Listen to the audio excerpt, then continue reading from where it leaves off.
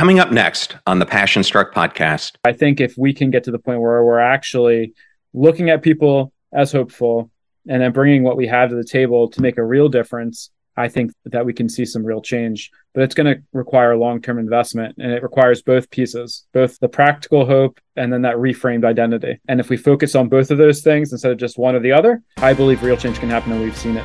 Welcome to Passion Struck. Hi, I'm your host, John R. Miles, and on the show, we decipher the secrets, tips, and guidance of the world's most inspiring people and turn their wisdom into practical advice for you and those around you. Our mission is to help you unlock the power of intentionality so that you can become the best version of yourself. If you're new to the show, I offer advice and answer listener questions on Fridays. We have long-form interviews the rest of the week with guests ranging from astronauts to authors, CEOs, creators, innovators, scientists, military leaders, visionaries, and athletes. Now, let's go out there and become Passion Struck. Hello, everyone, and welcome back to episode 231 of Passion Struck, recently ranked by Interview Valet as one of the top 20 best podcasts for business and mindset. And thank you to each and every one of you who come back weekly to listen and learn how to live better, be better, and impact the world. And if you're new to the show, thank you so much for being here. Or you would just like to introduce this to a friend or family member, and we so appreciate it when you do that. We now have episode starter packs, which are collections of our fans' favorite episodes that we organize in convenient topics that give any new listener a great way to get acquainted to everything we do here on the show. Just go to passionstruck.com/starter packs or Spotify to get started. In case you missed it, earlier in the week, we had on family therapists John Kim and Vanessa Bennett, and we discuss how to own your own relationship to help untangle the common and frustrating barriers many individuals face on the road to a happy relationship. I also wanted to say thank you so much for your continued support of the show, all your ratings and reviews, which go so far in helping us improve the popularity of the podcast. But more importantly, we're reaching those globally who need inspiration, hope, connection, and meaning. I know both we and our guests also love to see these reviews and hear your comments about the shows. Now let's talk about today's episode. I've talked a lot about the epidemics of loneliness and hopelessness. Today's episode will tackle the growing poverty that is not just in third world countries, but also in cities across the United States,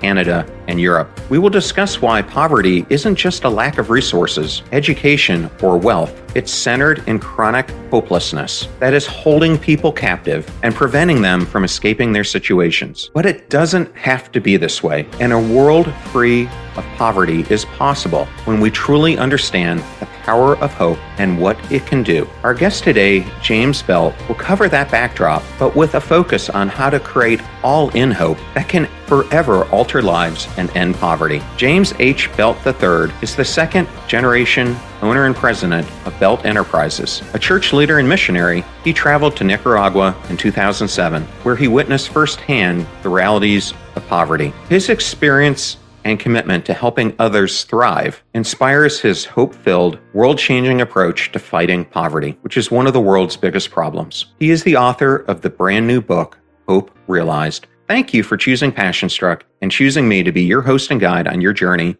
to creating an intentional life. Now, let that journey begin.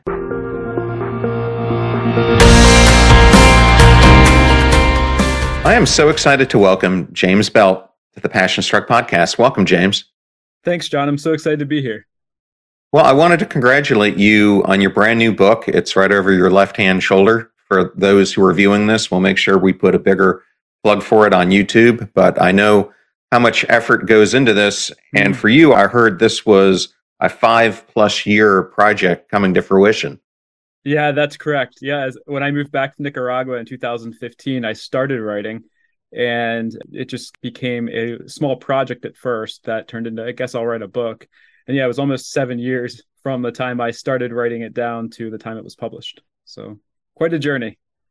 Yes. Well, I just had an interview I published today with a guy named Jeremy Utley, and he was talking about the fact that when you're reading these books, you don't realize the amount of time it amounts to in someone's life and how big a sacrifice it is to actually create them. Yeah, I had no idea. I've always been a big reader, but I would have had no idea that time. And then just the thought process, will anyone actually care what I have to say? As you're writing down, you go through that process of how can I write this in a way that's true, but also is engaging for the reader. So yeah, it's been a journey for sure. So I understand that you grew up and live in the same area. And it's actually not too far from where I grew up. I grew up in York, Pennsylvania. Oh, no way. So just up 83, a bit from Yeah. you. Yeah. I've spent time there. Can you tell me a little bit about your upbringing and what led you to where you are today? Sure. I'd love to. Yeah. So grew up just outside of Baltimore. I live in Westminster, Maryland now, but grew up about 20 miles from here and grew up in a normal middle class family. My dad started a business when I was pretty young. So I grew up in a family business setting. My parents kind of struggling at first to get the business started and getting to watch it grow, which was definitely a huge part of my journey and a blessing for me to be a part of that, to see kind of it start from basically ground zero to what it is today. I've now taken over that business, which is a neat part of the story as well. But just kind of grew up a normal kid living in middle class Maryland, basically just kind of following my dad around at work a lot and learning business skills and leadership skills from him. As I continued through that, we eventually got engaged with the church and started serving different kinds and things of that sort. And so eventually had the opportunity to travel to Nicaragua on a mission trip, which is how we ended up there. But yeah, I kind of grew up just not necessarily wanting to be anyone that lived outside of the country. I graduated from college with a degree in finance, went into financial planning, and that was my plan. Never had any desire really to be a missionary to serve outside of the United States. So yeah, it was an interesting journey for me from that standpoint. Yes, well, and why did your church end up picking Nicaragua of all places to look to help people and to mission there? Yeah, great question. So, our church was about 4 years old, and our pastor had a contact with someone that was running, he was the executive director for an organization called Orphan Network, and they work with orphanages in Nicaragua. And so, at about 4 years old, our church decided we should probably do something. Get to that point as a church where you think, well, we should probably give back in some way. And so they decided to travel down. I actually didn't go on that first mission trip to Nicaragua. My family did, though. My parents and my sister Jenny went down, and that's basically how it started. We just decided, well, we need something to do. So Tim Adams, the guy, actually, he ended up working with him at NicaWorks. So we called him up and we said, hey, Tim, can we come down to Nicaragua with you? And he said, sure. So we got connected to a particular orphanage there. And that was basically it. It wasn't necessarily that we had a passion for the country at the time, although that certainly changed. Just was something that happened. Yeah, well, interestingly enough, my parents now have lived in Tennessee for 30 plus years, and they got connected to their church who supported an orphanage in Haiti. Oh, wow. That they've been doing now the entire time they've been there. But it actually led to my brother adopting two kids from Haiti. And not only doing that, but he was a missionary 5 years in the Dominican Republic, but primarily helping Haitian immigrants who'd come over to the DR. But I think whether it's the DR, Costa Rica, possibly Nicaragua, I'm not as familiar with it, but you see all these tourist areas where people are. And my son did 2 missions through his school to Costa Rica. And he was telling me, you see all these beautiful beachfront areas and these great hotels, and literally a mile away, it's just extreme poverty. And people are living in huts with just dirt floors, no lighting, no nothing. So it's pretty amazing to me, that change in perspective that we have and how most people don't get to see the true life that most of these people are living. Yeah, it's pretty incredible. And it is the same way in Nicaragua. Nicaragua is the second poorest nation in the Western Hemisphere to Haiti. And so you can go to a beach area and it will look similar to what you might expect going to a tropical country. And then you could go 500 feet away even and see what is a plastic wrapped house or something of that sort, of shack that someone built, and they're just struggling to basically get. I sometimes refer to it as, it's almost like going to a Hollywood studio when you're traveling to these places and you look around, you're like, oh, look, it looks beautiful. And it is beautiful. I mean, the country itself is beautiful, but there's a lot that we don't see. It's a facade in a sense. Get ready to supercharge your hiring experience with Indeed, our fantastic partner. We at PassionStruck are all about seeking smarter, more efficient ways to do things, and Indeed perfectly aligns with this philosophy when it comes to hiring. It's more than just a job site, it's a comprehensive platform that revolutionizes the way you find the perfect candidates. With its powerful matching engine and over 350 million global monthly visitors, Indeed streamlines the hiring process, bringing top talent straight to you. No more sifting through endless unqualified resumes. Indeed does the heavy lifting just for you. And what I love about Indeed is its ability to centralize all your hiring activities, from scheduling interviews and screening applicants to messaging candidates. It's all in one place. During my career, I've hired thousands of employees, and I only wish I had Indeed's efficiency and speed back then. And here's a fact that absolutely blows my mind: 93% of employers, according to a recent survey, say Indeed delivers the best quality matches over other job sites. That's quality and speed hand in hand. And listeners of this show will get a $75 sponsored job credit to get your jobs more visibility at Indeed.com/PassionStruck. Just go to Indeed.com/PassionStruck right now and support our show by saying you heard about Indeed on this podcast. Indeed.com/PassionStruck. Terms and conditions apply. Need to hire? You need Indeed. I know all those discount codes are difficult to remember, so we put them all at PassionStruck.com/deals. Now, back to PassionStruck. Yes, well, I realize on one of these trips that you were on to Nicaragua, this phrase came up: where are you going? Why did that phrase have such a profound impact on you and what you're doing today? Yeah, so in 2011, I was on a trip with my church, Crossroads Church, and we were back at the orphanage that we were traveling to, Puente de Amistad, and I had actually extended my trip. So I had started to fall in love with the country. Interestingly enough, my parents have actually we adopted a 15-year-old girl. She's now almost 30, my sister Emmeline. And so my mom had spent some extra time in Nicaragua, so I'd had that opportunity. And so now I had started to extend my trips beyond the normal mission trip. And so I was on one of these extended trips in 2011 and went on a hike through the canyon. So the area that the orphanage exists in is called El Cañón, which means the canyon in English. And we had hiked up one of the hills to look down on the canyon. It was something that I commonly did with the teenage boys from the orphanage. And we were standing up on the hill. And while we were just hanging out, looking around, I heard, it wasn't an audible voice, that would have probably scared me quite a bit, but an inaudible voice in my head saying, "Where are you going?"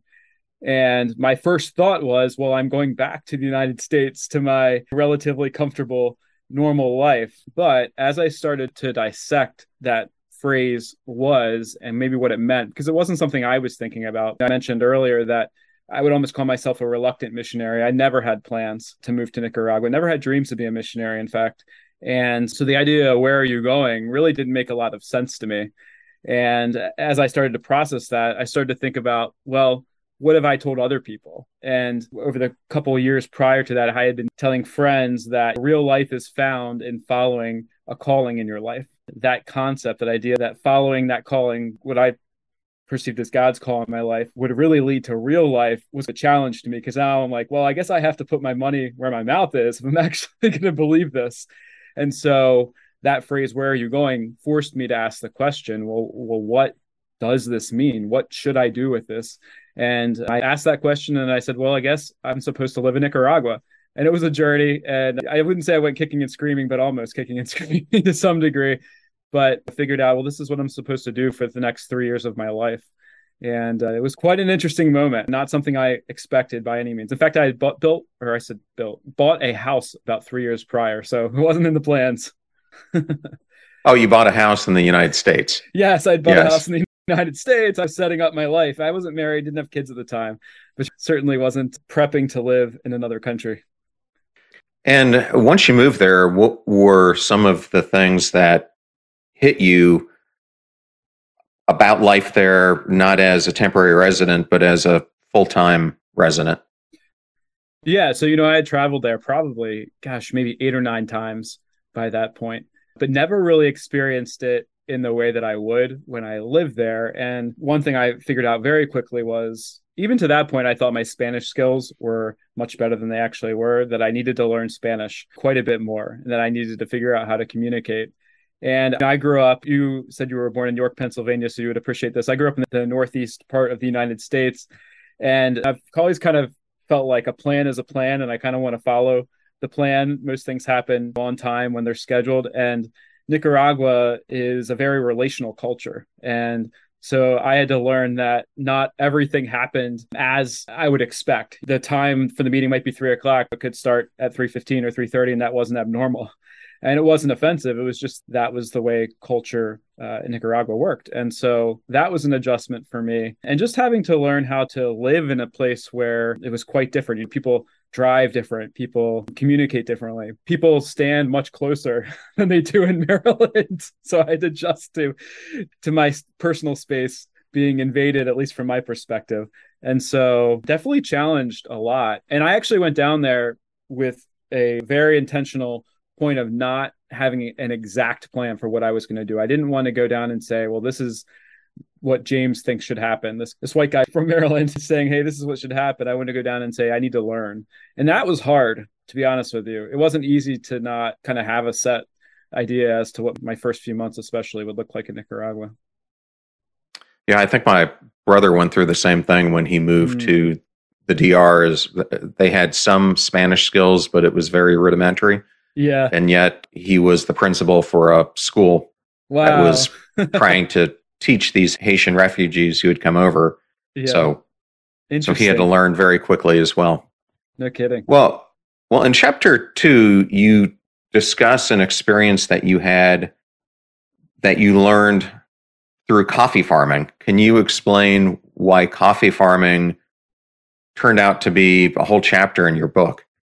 Sure. Yeah, it actually goes right to the statement I made just prior to this. So while my mom was living in Nicaragua on and off, it wasn't living there, but they were adopting my sister Emmeline. She had to spend extended time there. And so I had my first opportunity to go beyond the orphanage in El Cañon. So I went down and visited my mom, and I had developed some friendships. And one of my friends said, well, hey, I'll drive you out to this remote area, this area called Boaco, which is kind of in the north central region of Nicaragua. And you can meet some people that are farming coffee, as well as some artisans that are doing some work out there. So we drove out, and it's probably 3 hours from Managua, and we get out to this area called Pueblo de las Montañas. And it literally means town in the mountains. Very, very literal name for the town. And so we pull up, and it's just an adobe house, if you can imagine, really one room made into 2 rooms with a sheet. And that's where we stayed the night. So that was certainly an experience for me. One thing I tell people, and I mentioned in the book, is that when I woke up in the morning, I was laying on a cot, and literally there was a chicken head bobbing by me, which I certainly wasn't in Kansas or Maryland anymore. And so that day, though, we got to go out to this coffee farm, and just like you probably have seen on commercials, I think of maybe Folgers or something of that sort, beautiful coffee farms with coffee trees in the mountains. It looked just like that. It was quite a neat experience for me. But after touring the coffee farms, we had the chance to talk to some of the coffee farmers that were part of this cooperative. And they were explaining to us that they were able to grow just whatever they would need basically for their family as far as coffee is concerned. They'd be able to grow it and sell it. The problem was they were only able to sell about 50% of what they were able to grow. And they really needed to find a bulk buyer. And I was in my mid-20s, didn't really know what I was doing. So I've heard myself say, I can help you. And so I was thinking, how hard can it be to connect coffee farmers in Nicaragua with Starbucks? So I proceeded to accidentally promise, which I figured out later was an accidental promise, that I would figure out how to connect them with Starbucks or something of that sort. And came back to the United States and, of course, emailed Starbucks. And they said, well, here's the process. And it was about 20 steps, included sending beans in a specialized way to Switzerland, and that they had to evaluate it. And I'm thinking, well, I'm not sure I'm equipped for all of this. And I had to go back and basically tell them that I wasn't going to be able to help them, which was very disappointing for me, but even more so for them, because like I said, culturally for them, when I said I would do it, that was basically a promise. And so that forced me to really take a step back and say, well, what really is causing the poverty here? And what can I really do to make a difference? Maybe I don't quite understand everything. It was one of those first moments where I said, I need to probably be willing to listen a little bit more before I speak. And so, yeah, that played a huge role in the way I went when I moved there eventually. Did the farmers ever find a bulk buyer? I have to be honest, I don't know. It's a great question. I should try to find out. That would be a great thing to explore. I know there are coffee farmers that are connected to Starbucks in Nicaragua now, but I do not know if they are. Yeah, I would assume that being down there, they'd have to use more sustainable or organic means to grow their coffee. Yeah, they do quite a bit. Yeah, and they've had some real issues there with plagues and things of that sort recently, but it seems like they're still doing okay. I love Nicaraguan coffee, so. Well, on this podcast, I've often covered the topic of the power of perception. And many of the ways I've talked about it has been through interviewing astronauts who, when they go through this thing called the overview effect of looking down on Earth, it changes their perspective and how tiny they are as it relates to the whole world. But I don't think you need to go to outer space to see a change of perspective. For me, I've seen it as I've traveled to India. I've seen it as I've traveled to Morocco, Malaysia, other places around the world, where you don't realize how good you actually have it until you see some of these other places. And this is something that you talk a lot about in chapter 3. And I was hoping maybe through this journey of experiencing Christmas with a family in Nicaragua, how that changed your perspective. Yeah. So basically, as I've interacted with people in Nicaragua and even more locally in areas in Baltimore City, for example, it's really opened my eyes to the fact, as you said, that I have a lot more than I often realize. And not only that, but the people that I often think of as maybe different than I am, or they're grown up in a different situation, which is true, but maybe they're innately different. That's not really true. That beneath the surface, we're all much more similar. And as I experienced life in Nicaragua, and as I said, even serving in Baltimore City in some cases, I had the opportunity to look around at celebrations such as Christmas and see, wow, this reminds me a lot of what I did when I grew up. The people are different, their stories are different, but the joy that they get from moments like this, the desire for hope and for relational connection and things of that sort, it's all the same, that we're not really all that different. We might have different opportunities. Like I said, we might have grown up in different places with different stories, but in the end, there's a lot more that's the same about us than different. So it's definitely opened my eyes to that. And made me ask the question, well, why are people in poverty? Why are people stuck in poverty? If they're more similar to me than different, what is it that's allowed me to not be in that situation while they seem to be stuck in it in some cases?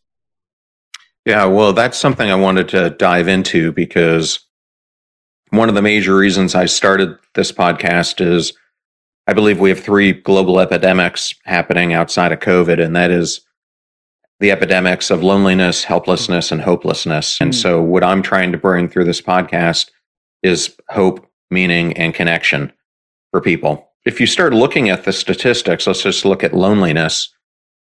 AARP did a survey of all adults that found 45% feel lonely. A 20-year study that was done across 133 countries found that over 33% of all people feel lonely.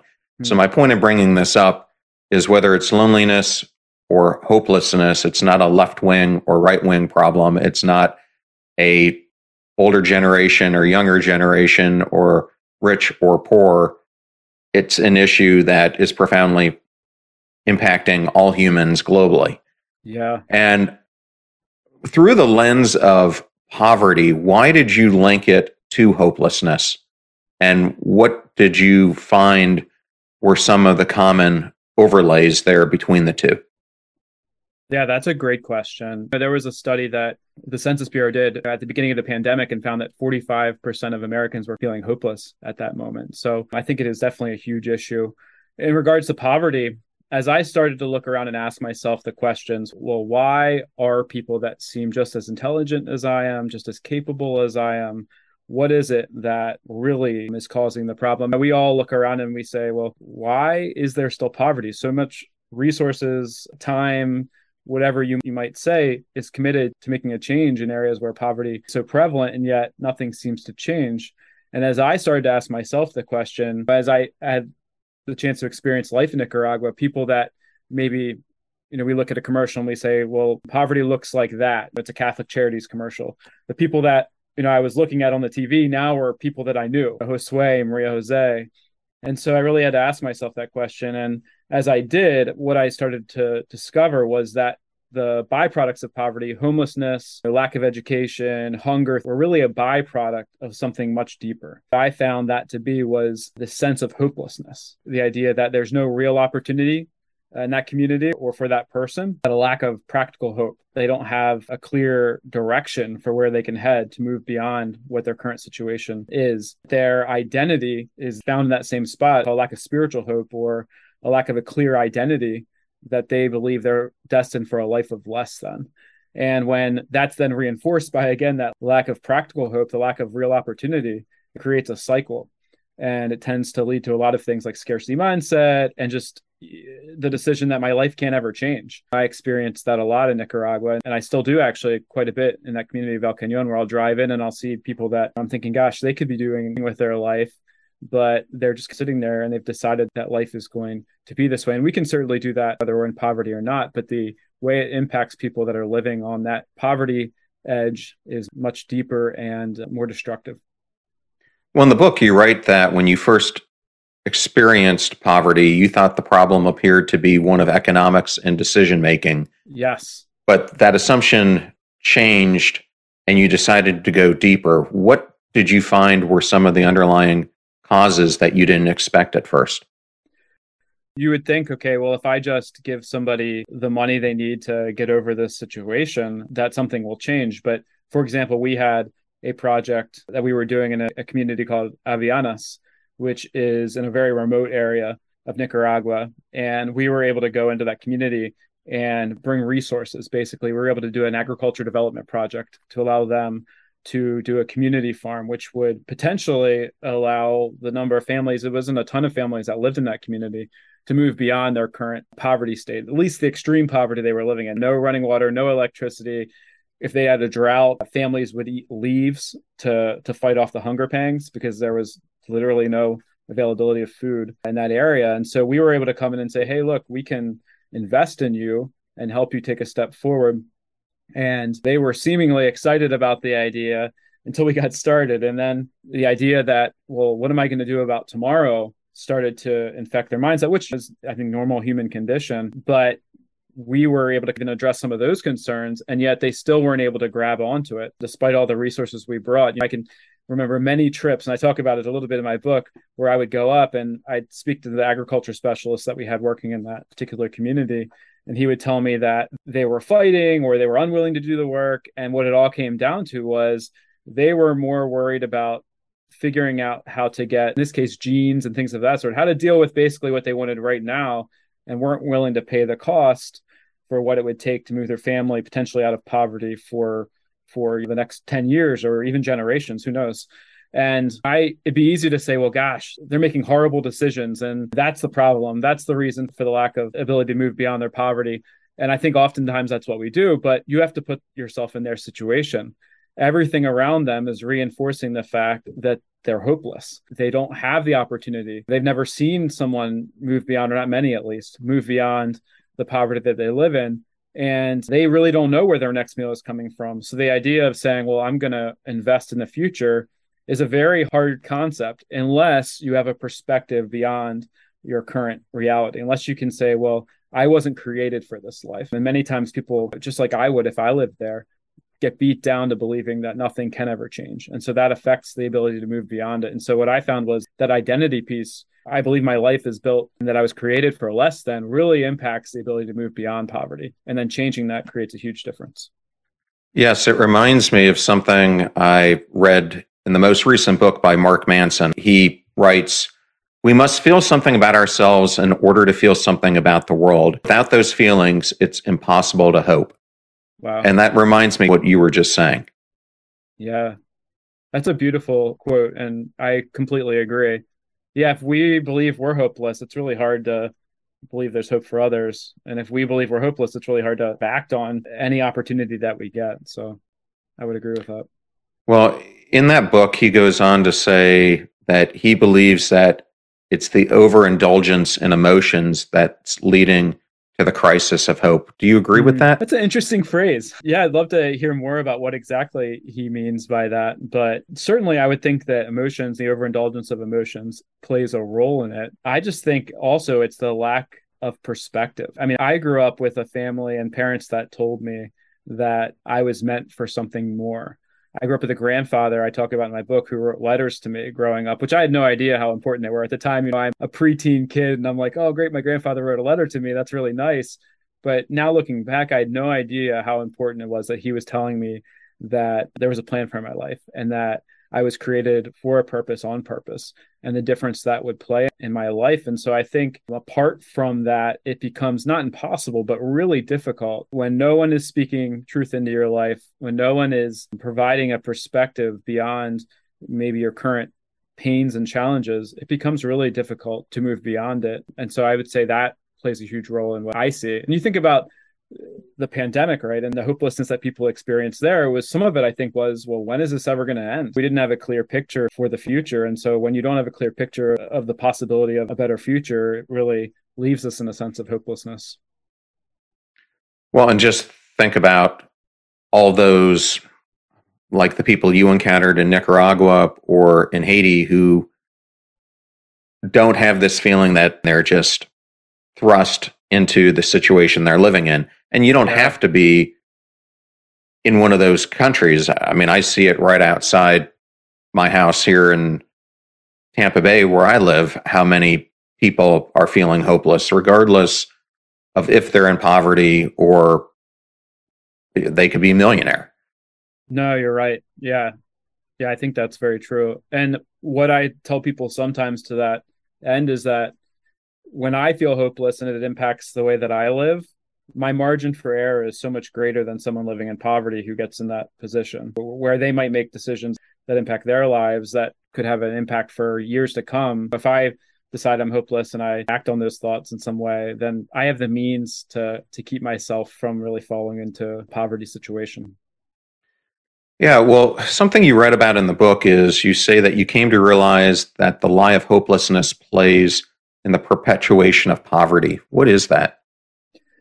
Yeah. So when I think of hopelessness, so this was an interesting point as I started to write the book and I heard or started to unpack the idea of hopelessness. What I found ultimately is that I believe it's a lie. I don't believe anyone is truly hopeless. What happens is we get caught up in this lie and we start believing either that we're hopeless or that other people are hopeless.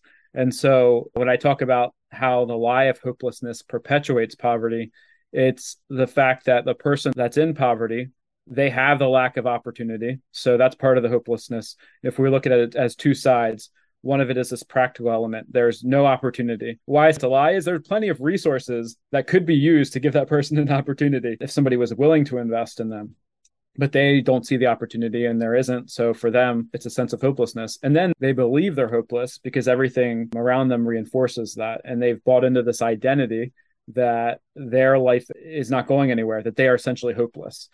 But in the end, I believe that's a lie because I don't think anybody was created to be hopeless. Again, I don't believe they're much different than I am. It's just that they've been not provided the same opportunity. And then that gets complicated by the fact that the people on the outside, people like you and me, we often look at people in poverty, whether they're in Nicaragua or in my case, Baltimore City, or in your case, maybe Tampa Bay. And we say, goodness, well, they seem like they're hopeless.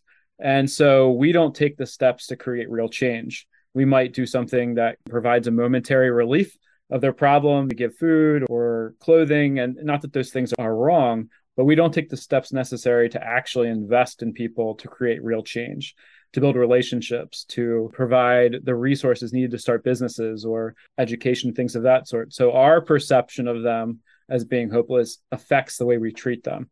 And again, it's a cycle of hopelessness that lie of hopelessness perpetuates. And so when we believe people are hopeless and then they believe they are, it perpetuates poverty. Well, I think the best follow-on question to that is you spend a great deal of the book talking about how hope could be a lens to end poverty.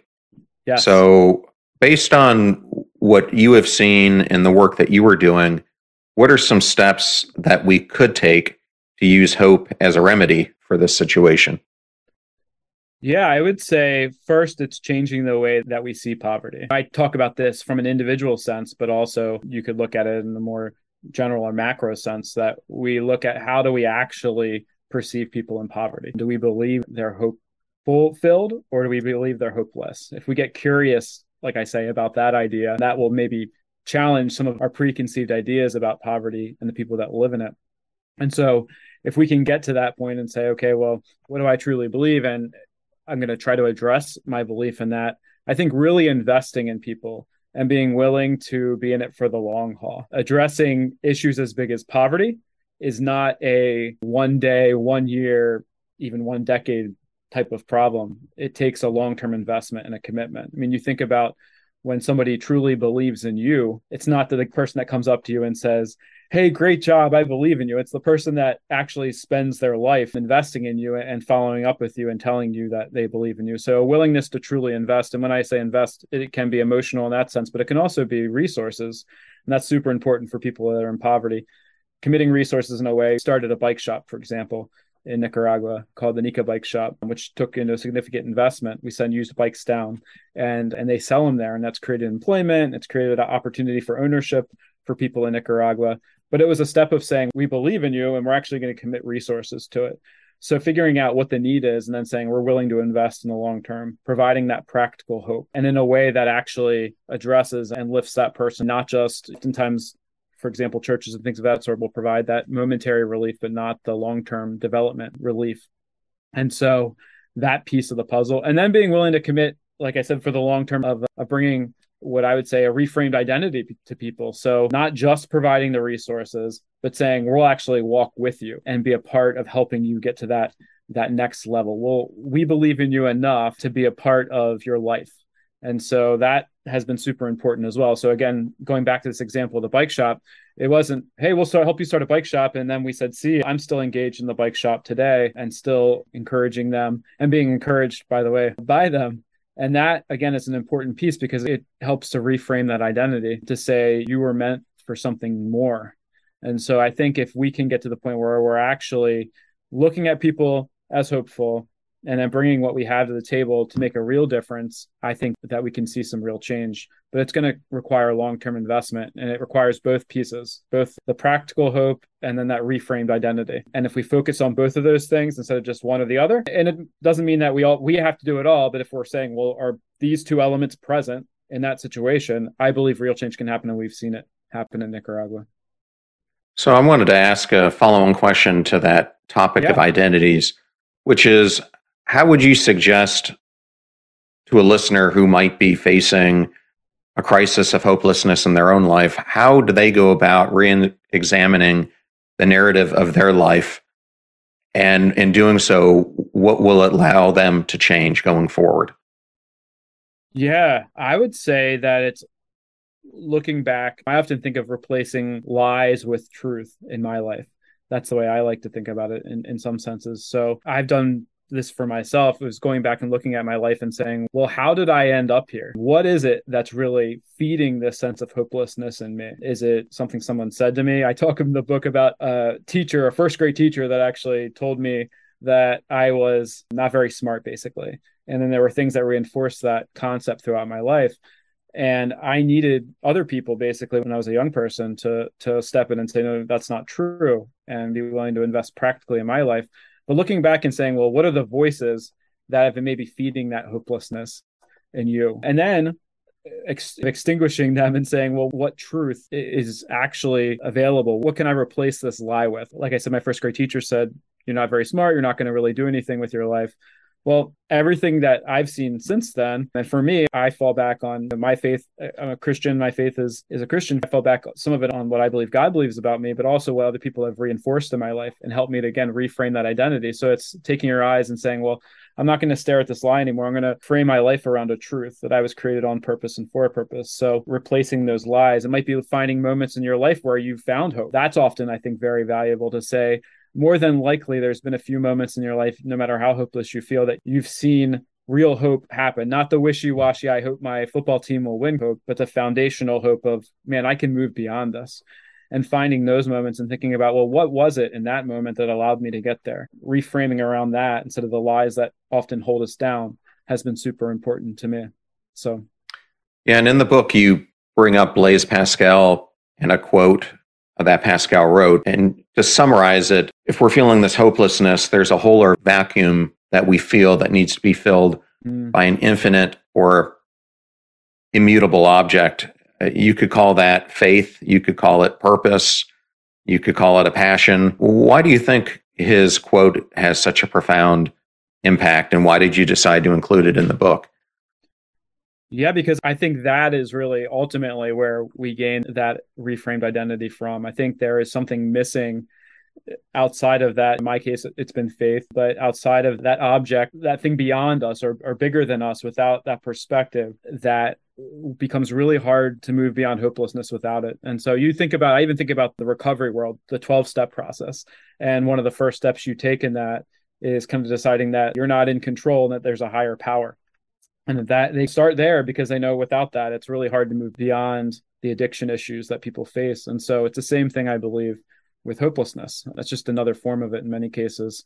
And so without this higher power, this perspective that there's something beyond my present life, there's someone that cares about me beyond my present hopelessness, that it's really hard to move forward beyond it. And again, for me, that's been realizing that I was created on purpose and for a purpose. If I believe that's true, that's going to really impact the way I live. I'm going to have moments maybe where I think, gosh, I can't do anything with my life. But then if I go back to that truth that, no, that's not true. And I've replaced again that hole with this, again, in my case, God, believing that I'm created on purpose and for a purpose, it really changes the way I act and the decisions I make in my life.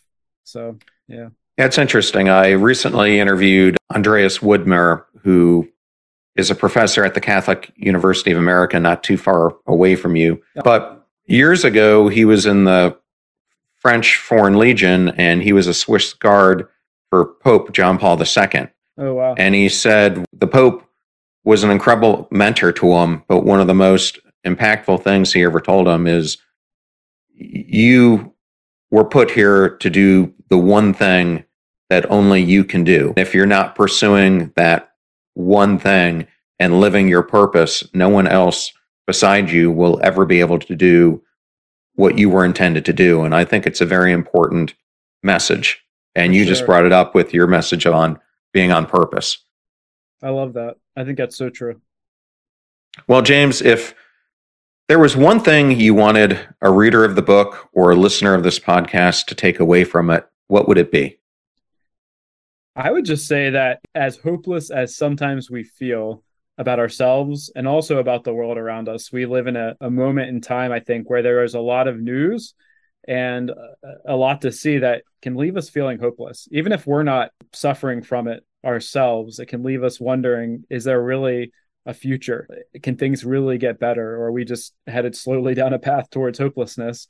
And I would say I just don't believe that's true, but it's going to require all of us changing our perspective. And that's why I encourage people to get curious, to say, hey, think about what you're thinking about and the way that you think about the world, and ask yourself those questions, and then realize that you have something to offer. And I think what I found for myself, at least, is that when I'm willing to bring hope to other people, I find more hope for myself. And I think some of that is that when we decide that person is worthy of receiving hope, that they can make a change in their life, it's basically a reinforcement that the world is not destined for brokenness forever, that we can make a difference. And so by taking that step, I think that is a step of hope even for ourselves. So being willing to do that, and then maybe find someone else you can get connected to act that out. And I just say, take a step. If you're feeling hopeless today, maybe your first step towards finding hope for yourself is, again, to take a step towards bringing hope to someone else, or learning about how you might be able to. Because I truly believe everyone has something to offer, and we take those steps, we find more significance in our life, and we create a better world. So I would just encourage people to get out there and bring hope to others, and they'll find more hope from themselves. Okay. And if someone wanted to learn more about you, what are the best ways for them to do so? Yeah, you can go to my website, jameshbelt.com. You can find my book, Hope Realized, on Amazon, Barnes & Noble, wherever you might find your books. I'd love for you to check it out and learn a little bit more about why I believe there's so much hope for our world. Well, James, thank you so much for being here today And congratulations again on the release of this book and the message that you're trying to deliver to the world. Thanks, John. I really appreciate it. It was great.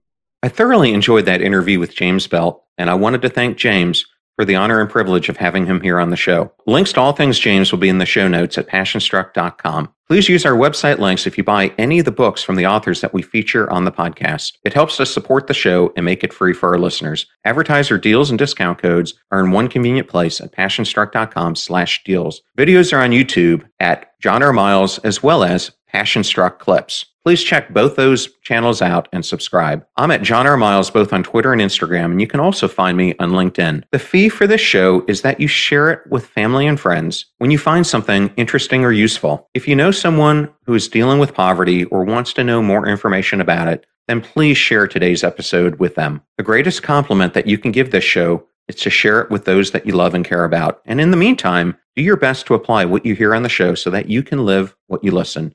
And until next time, live life passion struck.